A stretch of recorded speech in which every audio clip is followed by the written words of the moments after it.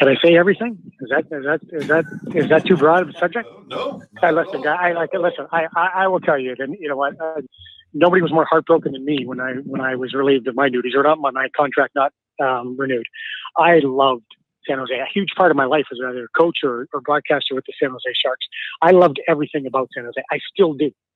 I still go back and I get greetings by fans that are just, it's so heartwarming and so nice that they still think of me like they do, or else they're BSing me, and that doesn't matter. I'll take that anyway. They're BSing me. I don't know. Maybe they're just being nice to me. Feel sorry for me walking across the street all sad and mopey and look like I'm living in minus 60-degree weather every day, which I am. When there's just everything about it. There's the people that work in the organization, and this is not, I know it sounds cliche, but it's not.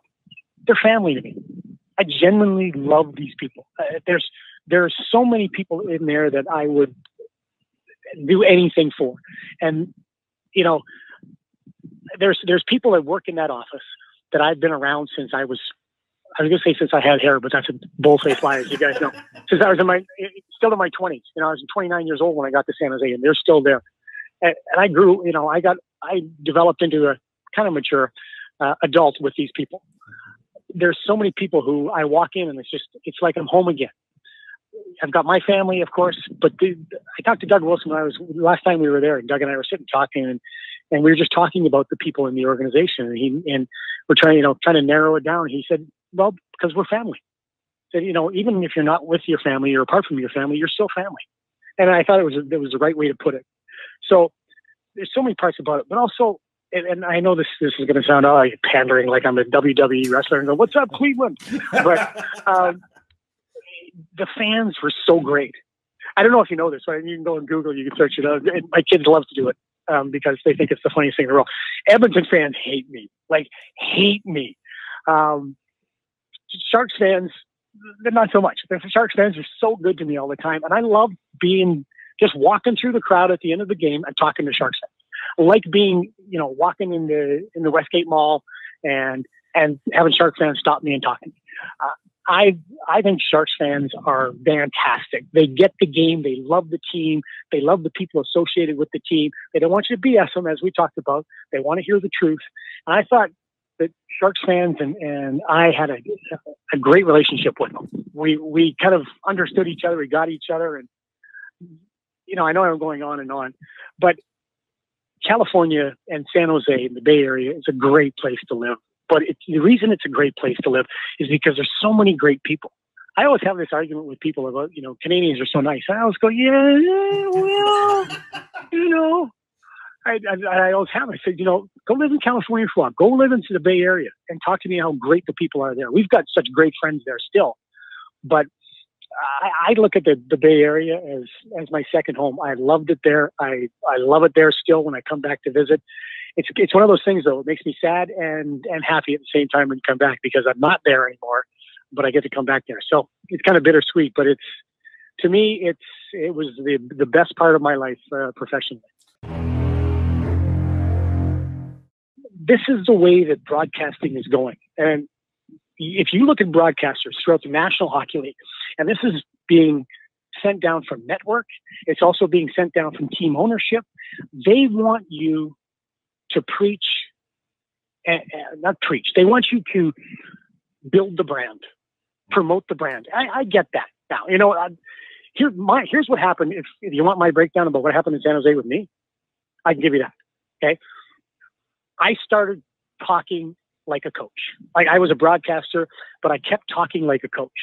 I spent a lot of time with Todd, and Todd and the coaches let me watch a video with them all the time. It was great for me as getting insight.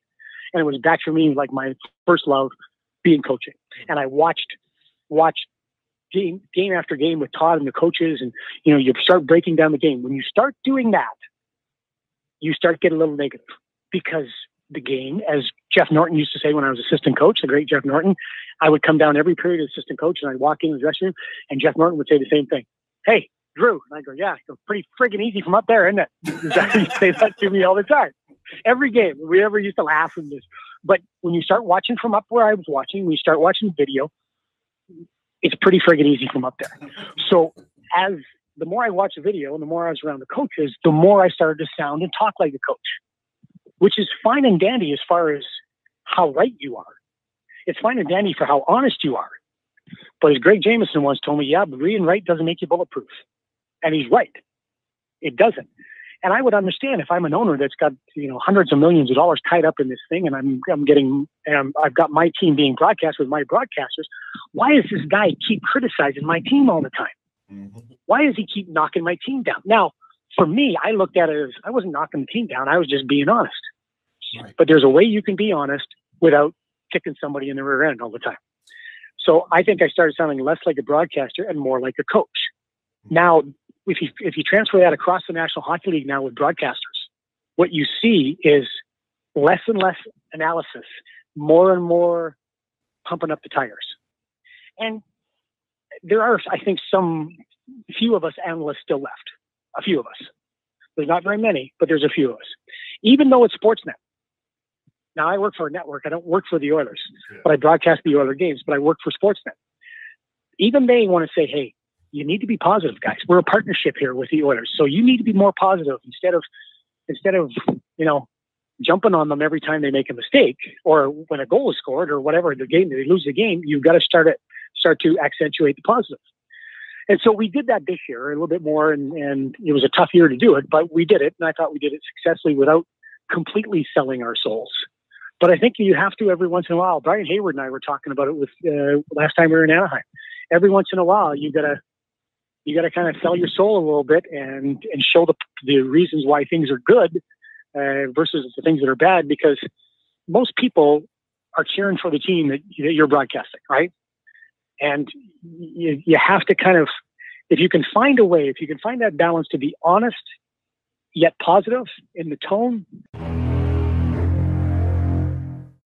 Kevin, I'll tell you a story where, it's minus 40 degrees. And we're walking, Kevin Quinn, my broadcast partner, and I, we live close together. We live right downtown. My apartment in Edmonton is literally a block away. The longest part of my journey to the rink is the elevator ride down from my apartment. So it's great. Kevin's a couple blocks farther down the street. And we always walk out together after the game. And we're walking down 104th Street where a couple of the bars are. People are walking towards us. And I've always got the same line when somebody tells me how much I suck. We're walking along. I've got a toque on. I got my jacket up, my scarf on, because it's cold. And some guy yells. Some guy's walking away and he goes, "Remenda, you suck." And I said, I always say the same thing. I go, "Thanks for watching," and I keep walking. And he goes, "No, man, you make me want to hurt myself." And I went, "No, don't let me stop you." Well, I'll tell you another story about how much I suck. So the one year I went to hockey night, right? Okay, the one year I went to hockey. Remember that? Yeah. The year I went to hockey night. Okay. So Marty came in for me. We're doing the playoffs. Don Whitman, the late great Don Whitman, and me, doing the Calgary-Detroit series. And Game 6 in Calgary goes to overtime. Now in Calgary, they don't have a bathroom in their press box. It's just up overhead, and so you have to run to the public bathroom. So we're going into double overtime. So I run into the bathroom, and I don't know if you're in the bathroom, right? Public bathroom, and you're there and you're doing your thing. Did you ever get that feeling when somebody's just like staring at you? He wasn't right beside me, but there's somebody, when somebody's staring at you, right? Okay. When you're in a vulnerable position, probably. You're exactly. So do my thing, wash my hands, and this guy keeps staring at me, and he's hammered, like totally Labatt Blue right up to the brain, right? So I wash my hands, we'll start to walk away, and he just staggers over and goes, "I want to tell you something. I'm going to tell you something." I went, "Okay, go ahead, man." I said, "But I got to get back." He goes, No, listen to me. I went, "Okay, dude, fire away." He goes, "You are, without a doubt," I'm thinking, here comes a great compliment, right? I'm thinking, I was ready to go off. "Thanks very much, pal. Appreciate it. You are, without a doubt, the worst broadcaster Hockey Night in Canada has ever hired." I went, "Wow, that's a long list, dude." And he went, "I'm telling you right now, the worst." I went, as my usual line, I said, "Well, okay. Well, thanks for watching." You know what he said? "Oh, you're welcome."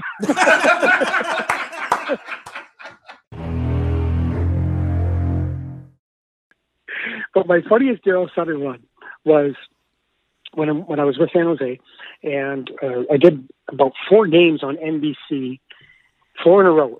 They're all LA games, LA versus Colorado, LA versus Minnesota, and the last game I did was LA versus San Jose in San Jose. Randy's upstairs, I'm downstairs. So that downstairs guy's got to interview the coaches, right? Mm-hmm. But so the first break is Todd, the second break is Daryl. So I go second period, and I go out, and that's the day that that was the game Drew Doughty got hurt in the first period. So I get over there, and Daryl looks at me, and I love Daryl, and he's been nothing but kind to me and my family and my boys especially. And Daryl looks at me, and I can tell he's just seen enough of me, because I did like 4 games of his in like 9 days. So he's had it with me. So I get up, and he looks at me, and he goes, "Are you kidding me?" And I went, sorry, Big D. And he goes, "What? Okay, let's go. Where?" And I said, "Over there." That's pointing to the camera. It's fine. Go.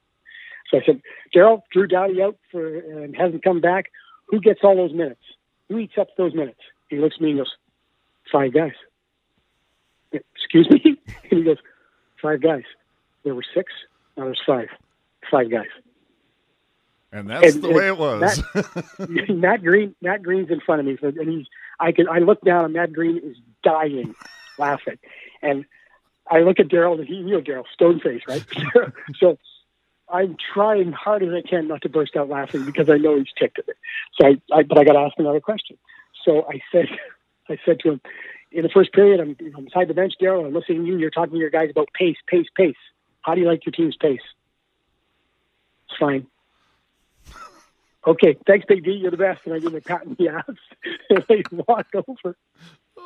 And I jump, because in San Jose, you got to go on back on. So I go on the ice, and I jump over to the Shark side, and I'm laughing, like tears in my eyes, laughing. And Larry Robinson looks at me and goes, "What?" And I said, "Watch the tape."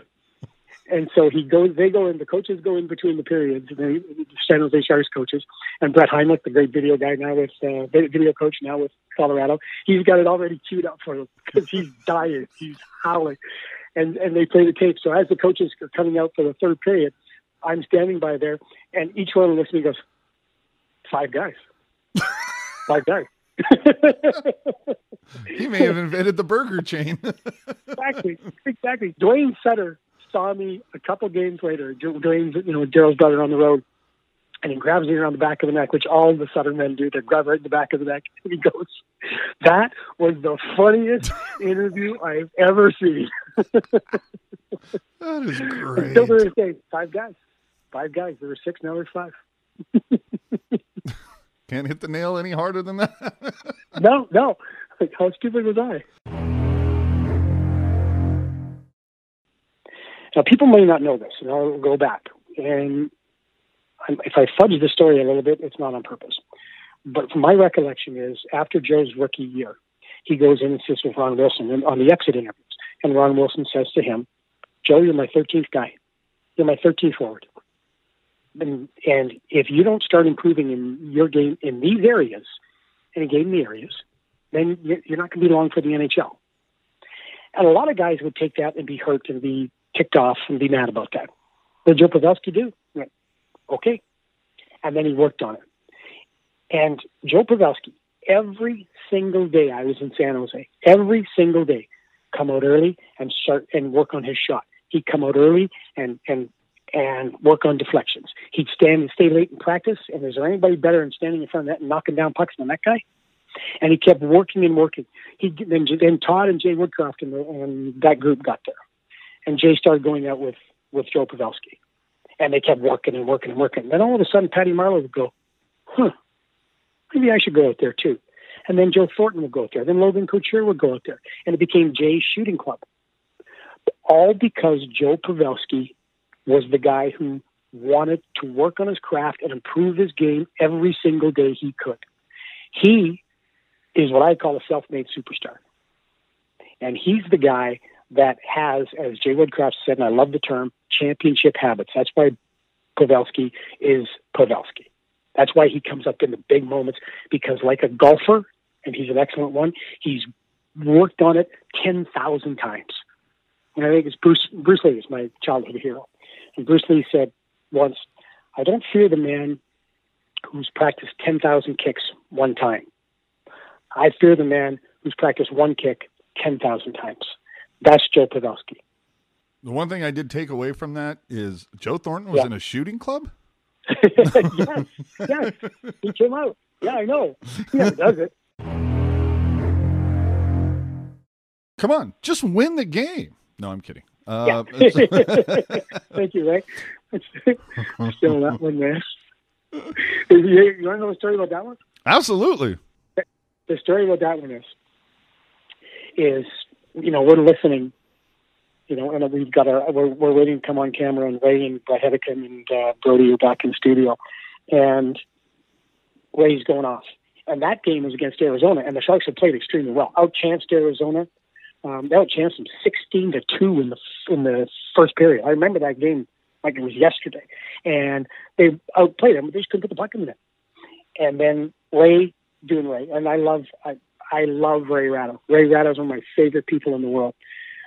So Ray is going off, and in my ear, Frank Albin's our producer, and he can see me getting mad. Like he's looking at me, on the monitor down the truck, and he sees me seething. I am getting pissed. I'm getting pissed off because I'm thinking to myself, what friggin' game are you watching? I'm getting mad. And this, by the way, this is for anybody out there who never thought that I ever stuck up for the Sharks.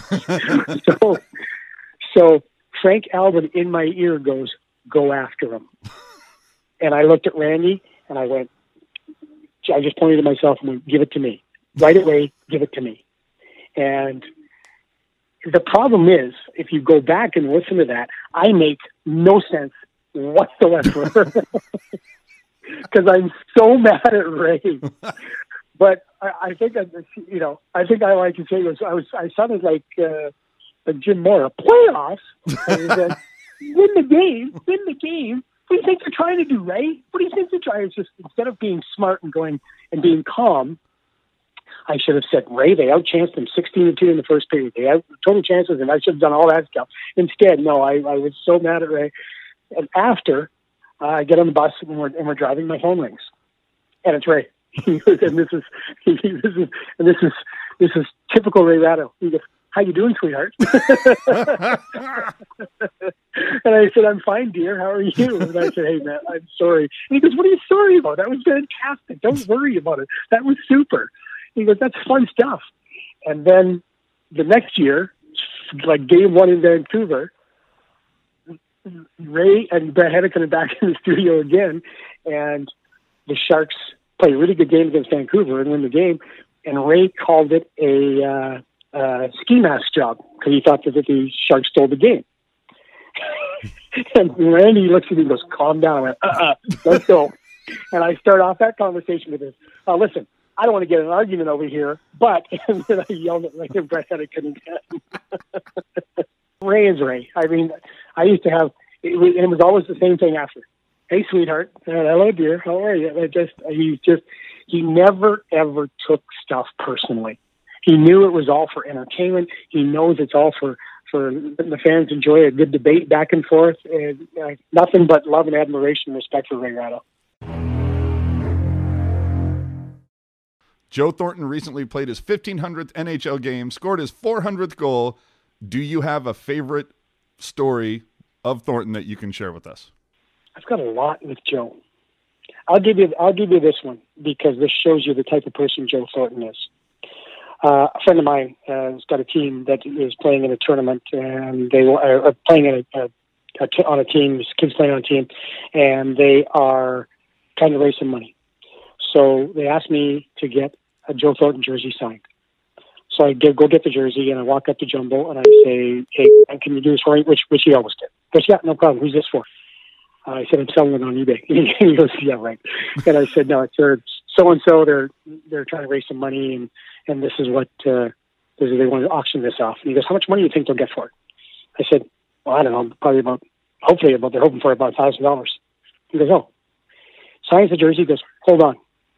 Walks away, comes back, hands me $1,000, said, "Give this to him for me." Wow. That's Joe Thornton. That's amazing. So, yeah, that's Joe Thornton. All right. So Fun. that's my favorite story about Joe. So, but going back to talking about like what I was like after games, but that's what I was like as a coach too. That's why I lost. That's why part of the coaching staff lost 100 games quicker than they did in the history of the league. That's why you think I'm a friggin' broadcaster now. I won't say the circumstances, but on a road game, I once witnessed Drew attempting to walk back to the hotel from the rink. Again, I'm not going to say what got him heated, but we were like, Drew, come on, get in the car. Nope, I'm walking. Playoff game. After a playoff game. That the Sharks won. The Sharks won the series.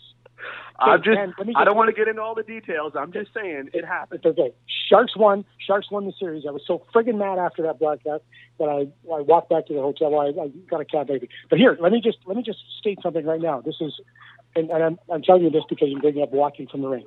I have now walked to every rink in the National Hockey League from every team hotel. Wow.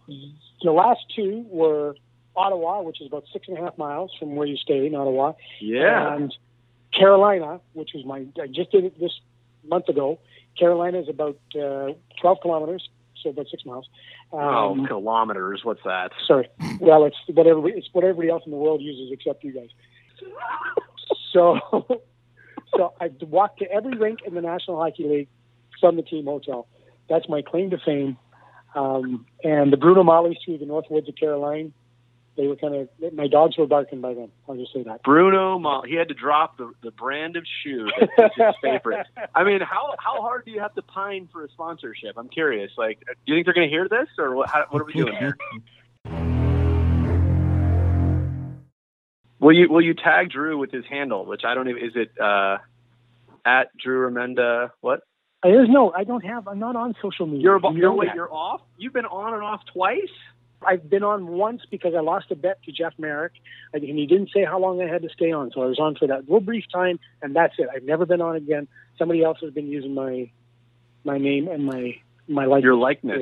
Man. Why you'd want to be me? I've got no idea. Seriously. No kidding, right? Honestly, where were we this year? And I walked into the rink, and I didn't have my NHL ID, and I said to the girl, I said, I'm Drew Remenda with Sportsnet, but I don't have my ID.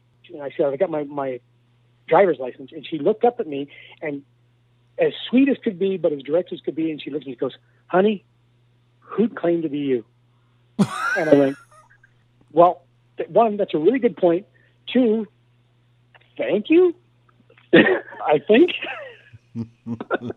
Well, when would you have time to be on social media? You're too busy ironing everything, for Christ's sakes. Exactly. So Exactly. You do it at night, and you get it all done. Yeah, but we'll hashtag it, Turtleneck 99. We're fine. Turtleneck 99. There you are. But then here's what. Okay, you wear the turtleneck twice, people go crazy. And then the next night against Dallas, I'm wearing white pin collar shirt. By the way, pin collared, Brody, got to go pin collared, man. It's so nice. I'll try that. I'll try it. And then Tommy Holy is there, and Tommy Holy looks up at me and goes, man, see? You're tie 99. I said, yeah. He said, you never lose it.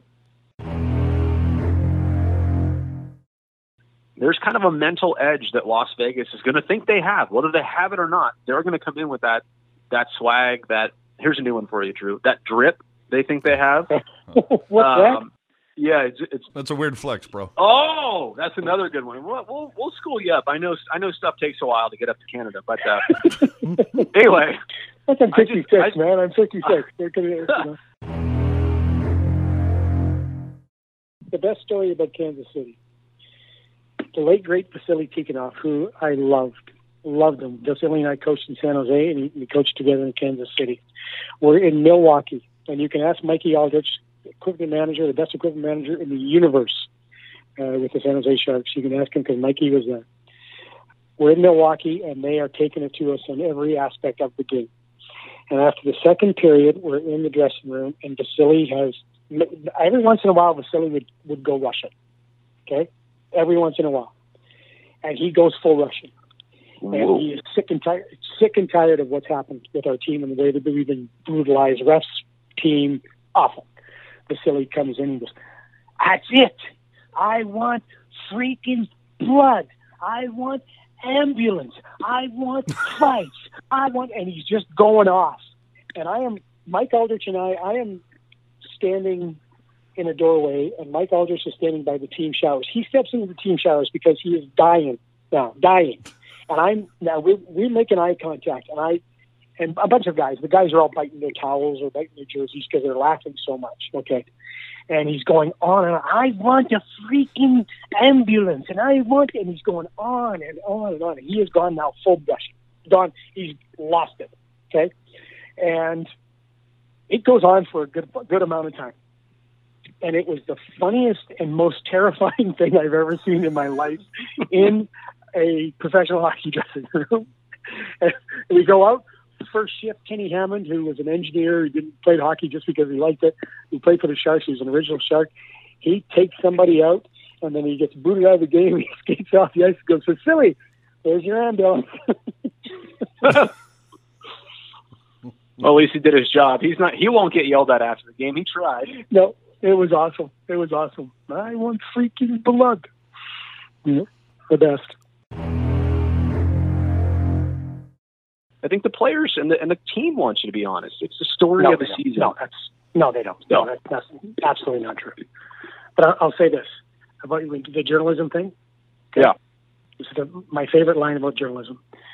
I was told this by Kevin Compton, former owner of the San Jose Sharks, and he won't mind me telling the story. We were having this argument, basically the same discussion, and it became an argument because you know what I was like. I always thought honesty was the best policy, and I always thought you had to be intellectually honest. And my line was, how can I honestly praise the team, or how can I praise the team with any credibility if I don't critique them honestly?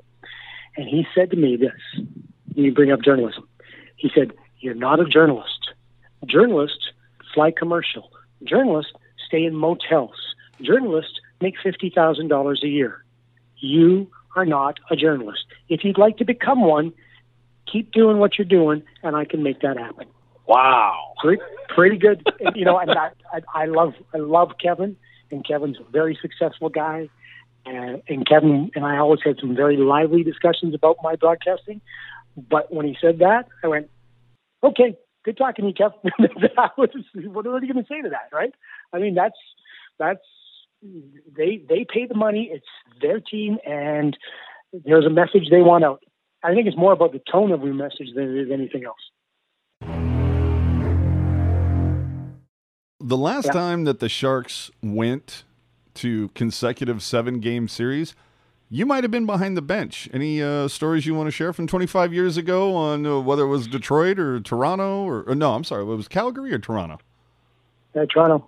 Yeah, Toronto. I was thinking of the following. And then the next year we went to Calgary too. We went 7 games, double overtime.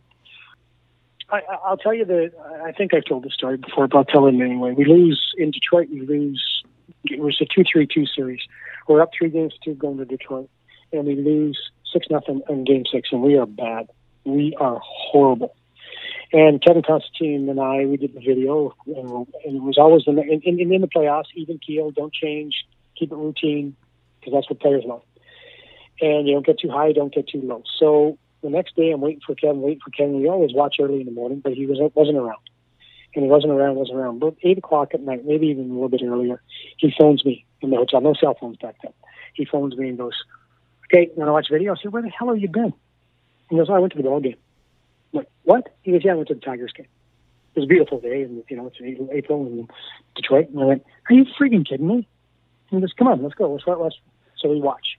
And we would log everything, and Kevin had a computer system that we would log everything in there. And as we're logging stuff, it's really negative stuff that he's logging. And I said to him, I said, "What are you doing, man? Why are you logging all the negative stuff? Because you don't do that in the playoffs. You keep it positive." So Kevin said, at the end, Kevin got madder and madder watching video. And at the end, he goes, 8:30 tomorrow morning, put the word out, get a room downstairs. We're going to watch video before we go. Morris K said, "No, we're not. Kevin, we're not doing this." And he goes, "Yeah, we're doing. Get it friggin' done." I said, "Kevin, just calm down. We don't." He goes, "Get it done." I'm like, okay. Next morning, 8:30, or before we go to the morning skate, we have a team down at the hotel, and Kevin shows the video. And it is negative. It is bad how bad they played. And they were terrible. And he goes after the Russians. He goes after Mac, and he goes after Igor. goes after Garthy and Ozzy, Stan Solzhenitsyn, and Jeff Norton, the most goes after him. We do a morning skate, and we had morning skate. We did, I think it was power play. We showed them power play, and they were bad too. It was more negative video, and it was a horrible morning skate to the point where Igor Larionov left the ice early. We came back to the hotel, the coaches. We came back to the hotel, and when we went in for the team lunch, most of the players got up and left. They were so pissed off at us. So I told my wife Michelle, and I said, she was very thankful. I said, "Oh, we're done. We're done. Kevin's blown it. It's the worst. I can't believe that you would do this. It's just terrible." And I'm thinking we got no chance. Get to the rink. Kevin says to me, "I need you." Before he said in the afternoon, he said, "I need you to get 20 pucks, and I need you to get 20 Sharpies and put them in everybody's stall." I said, "Okay." So they come in. The pucks are on their stalls. So are the Sharpies. Kevin gives, and this is very rare because this doesn't really happen in the NHL.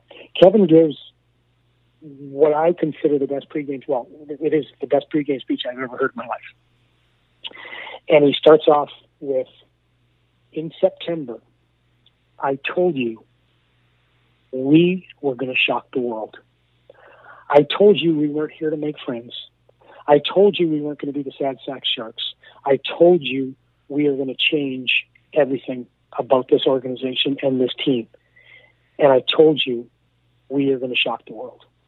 And tonight, when we win this game," and he kept using "when we win this game" through his speech. When we win, when we win, when we win. And the very end, the gist of it was, when we win this game and we're out there celebrating, there's somebody that's going to be as happy for you as you are for yourself and each other and your teammates. Because that person helped you along the way. That person was instrumental in helping you get here. That person is your biggest fan right now. And when you shock the world, when we shock the world, they're going to be the happiest for you. So I want you to take a Sharpie and I want you to sign that puck to them right now. And when he said that, like I'm standing at the back and I can see everybody. When he said that, it was like, because it was, honestly, for me, goosebumps, chills. Wow. If I had any hair, I would have been standing up at that time. It was such a powerful speech, and the way he delivered it was amazing. And we went out and played what I consider the perfect first period. If Urbe doesn't give away that puck on the power play, the Sharks, and I can't remember who scored for them, but if Urbe doesn't give it away, we come out of that first period gangbusters. But we played pretty much a perfect first period. We win the game. Everything's great, and we're waiting for the winner of Calgary-Vancouver. If Calgary wins, we're going to Calgary. If Vancouver wins, we're going to Toronto. So we're sitting on the plane waiting, and some of the guys are in watching it at the FBO, and then I'm on the plane, and Igor Larionov catches my eye, and he motions me to come back and see him. And I said, "Yeah," and he goes, "Okay." He says, "This is my best Russian. He goes, you fucking tell that guy." He said, "It's not going to work again." I went, "Okay." I said, "Okay." So that line, they were amazing that game. So I walked up to Kevin and I go, "Kev." He goes, "Yeah." I said, "Igor's got a message." And he goes, "What is it?" And I said, "It's not going to fucking work again." and Kevin smiles and goes, "You go tell him I only needed it to work once." That's right. That's the best Game 7. That's the best Game 7 story. There's the other one in Game 7 with Calgary, but that is my favorite Game 7 story. You know what that shows, though? It shows, one, Kevin Constantine was a terrific leader. Terrific leader. He was bold. He was set in his ways, but he was bold. He took a chance, and he believed in his core it was right. So he coached from the gut that game. And he made a bold move and then followed up with really a lot of inspiration and belief. The other thing it tells you is that those players were hardcore. They were resilient. They could take a punch in the nose. They could take their coach being pissed off at them and still focus on the right thing. They didn't sulk. They weren't babies about it. They went, okay, and a little bit of, you know what, screw you. If you're gonna come at me like that, watch this, and we'll show you kind of thing. That team was, you're going to talk resilient, that team was hardcore, hard-nosed. We will stick it up your rear end, because that team was a bunch of throwaways, a bunch of cast-offs, guys that other teams had let them go. And they were going to show the coaches, They were going to show each other. They were going to show the hockey world that, hey, we belong here. And that's what they did. So that was, to me, it showed Kevin with really gutsy leadership, and it showed that team as a team that was, as I said, hard as steel and in willpower and attitude. You catch Nabby at practice, he thinks he's a forward now. He won't throw on the gloves. He's firing pucks at Cornash. He's, won't even come close to putting the pads on. He's all forward. Couldn't play the damn puck when he was a goalie. Now all of a sudden he's playing the puck. Yeah, right? He's a trying kid. I think he's playing in Vancouver. He's going to score again, right? Oh, you know that story, right? Okay. That's the one. I love Randy Hahn to death. Okay. Randy Hahn is the best, one of the best in the business. Absolutely. Okay. So that game in Vancouver, if you listen to that call, it's a historic call. First European goaltender to score on the power play. Right, it's a lot of firsts, but one of them was he scored on the power play. It was a power play for the Sharks. Anyway, so as Nabby goes out to play it, I think my commentary is, and I jump Randy on the commentary. I said he's going. I say something like he's going for it, and Randy says he shoots it, and I jump on it before it even. I said he's got it. And Randy, to this day, every time that replay gets played, well, not anymore, but when I was with him, when we played that replay, he would just turn and look at me with this sad look of disappointment, because that's a goal that an Emmy award-winning broadcaster like Randy Hahn will frame, and it'll be in the Sharks' vaults for time immemorial. There will never be another moment like that for the San Jose Sharks. And your loudmouth color commentator partner jumps all over your call going, he's got it. Randy's very rarely ever gotten mad at me ever in all the years we've been together. He's always just been so great. But there's that, when that gets played, whenever it got played and he and I were together, he would just turn and look at me with such sad disappointment in his eyes at what I screwed up on. I was listening to a broadcast the other day, and it was you can't remember who was playing, but it was a 3-1 game, and the color commentator goes, and I'm not going to say what the color commentator was. The color commentator goes, well, this so-and-so team, they really want the next one because they don't want to go down by 3 again. Oh, okay. Thanks very much. That's great insight right there. Good work, Jack. Way to go, man. That'll be on top of the game, man. Well, that's why I can't be a national broadcaster, because you come up with insight like that. And we say dumbass things all the time, man. It is sometimes, you know what it is with broadcasters? It's we feel like we have to fill time. Of course. We're so afraid of dead air. We're so afraid of letting the game breathe. I got to work with Bob Cole, the great Bob Cole from Hockey Night in Canada, and the man is a legend. I don't know, have I told you this story about shutting the hell up? No, go ahead. Okay, so my 1 year at Hockey Night in Canada, so I leave the Sharks and go to Hockey Night in Canada. And Bob Cole's a legend. Bob Cole's called all the big games. Bob Cole called the Philadelphia Flyers. They're going home game, you know. He's the best there is. Olympics, he's the best. Bob's fantastic. Broadcasting for 50 years, professional National Hockey League. And I get to work with Bob in Vancouver. And I'm a little nervous going into this. And Bob says, Drew, this is my Bob Cole invitation, by the way. Drew, I know you have heard a lot about me. And, there's certain things I like. Let me just give you one piece of advice, young man. Don't be afraid to shut the hell up. I went, excuse me, Bob? He goes, you color commentators, you think as soon as we stop talking, I tell you guys, you think as soon as we stop talking, you've got to jump in. You don't. If you don't have anything smart to say, you don't have anything insightful to say, don't just jam in there with something. Just let the game breathe. Let the game breathe. Okay. And by the way, I got face-offs. I went, okay, Bob, you got it. But that game, Bob tells me that, and in the third period, the producer says to me, he said, well, we just want to, hits the top guy, goes, Drew. And I said, yeah. And he goes, well, we were just wondering if you're still there because we haven't heard much from you today. And I started laughing. He goes, thank goodness you don't get paid by the word. And I said, it's Bob Cole. What do you want me to do? It's Bob Cole. But that's the best lesson I ever got in broadcasting. Oh, Don't be afraid to shut the hell up absolutely. and let the game breathe. Are you ready? I mean, you might have the trademark on this. You might have invented it, but are you ready for a quick quiz? Sure. Okay. Absolutely. If you can only pick one area of improvement for the Sharks to focus on, what would it be? Penalty killing. Penalty killing. They're second in the league. I know. Keep it there. Oh man. Keep it there. And then penalty killing to the goalie. Oh man, Drew schooling me again. Now, you know what? Nah, you know what? Changing that. I'm changing that. Goaltending. We just talked about goaltending. All right. Chances Carlson re-signs in San Jose, and I don't mean Melker. 98.9%. Ooh. Bigger weakest link right now, Martin Jones or the product of a subpar defense in front of him? Martin Jones.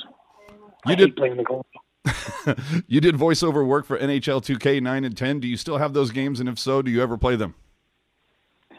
Never played them. My kids played them once just to hear my voice, and they told me that, Dad, the other game's better, which I don't know what the other game was. Last video game I played, I think, was Miss Pac-Man. Nice. More surprising, Vancouver starting hot or LA's implosion? LA's implosion. Shocked at that. But I shouldn't be. You know, they're not very fast, and maybe that's the issue. But LA's implosion. Yeah. Did you think Ilya Kovalchuk would have more of an impact? No, I honestly didn't. I thought that was a risky signing, and the KHL or the NHL is very different from the KHL. So no, I didn't think he was going to be the big star coming back that he was when he left. Tougher SOB of a player, Chloe or Nolan? Oh, Oh, I stumped him, everybody. oh, wow, wow, Owen, but that's a hard one, Owen. But I recommend anybody go back and watch Ryan Clough open the Roman Polak door. Remember that story? Yes. Well, and let's be honest, too. Owen Nolan has yet to get an assist from being on the other side of the bench. Yes, exactly. Yeah, but it's a once. Boy, that's a tough one. That's a good one. But I'm gonna go with O. All right. Better accent, Urbe or Nabby? Archers. All right. Joe Thornton. Like Wall. Yes, like Wall.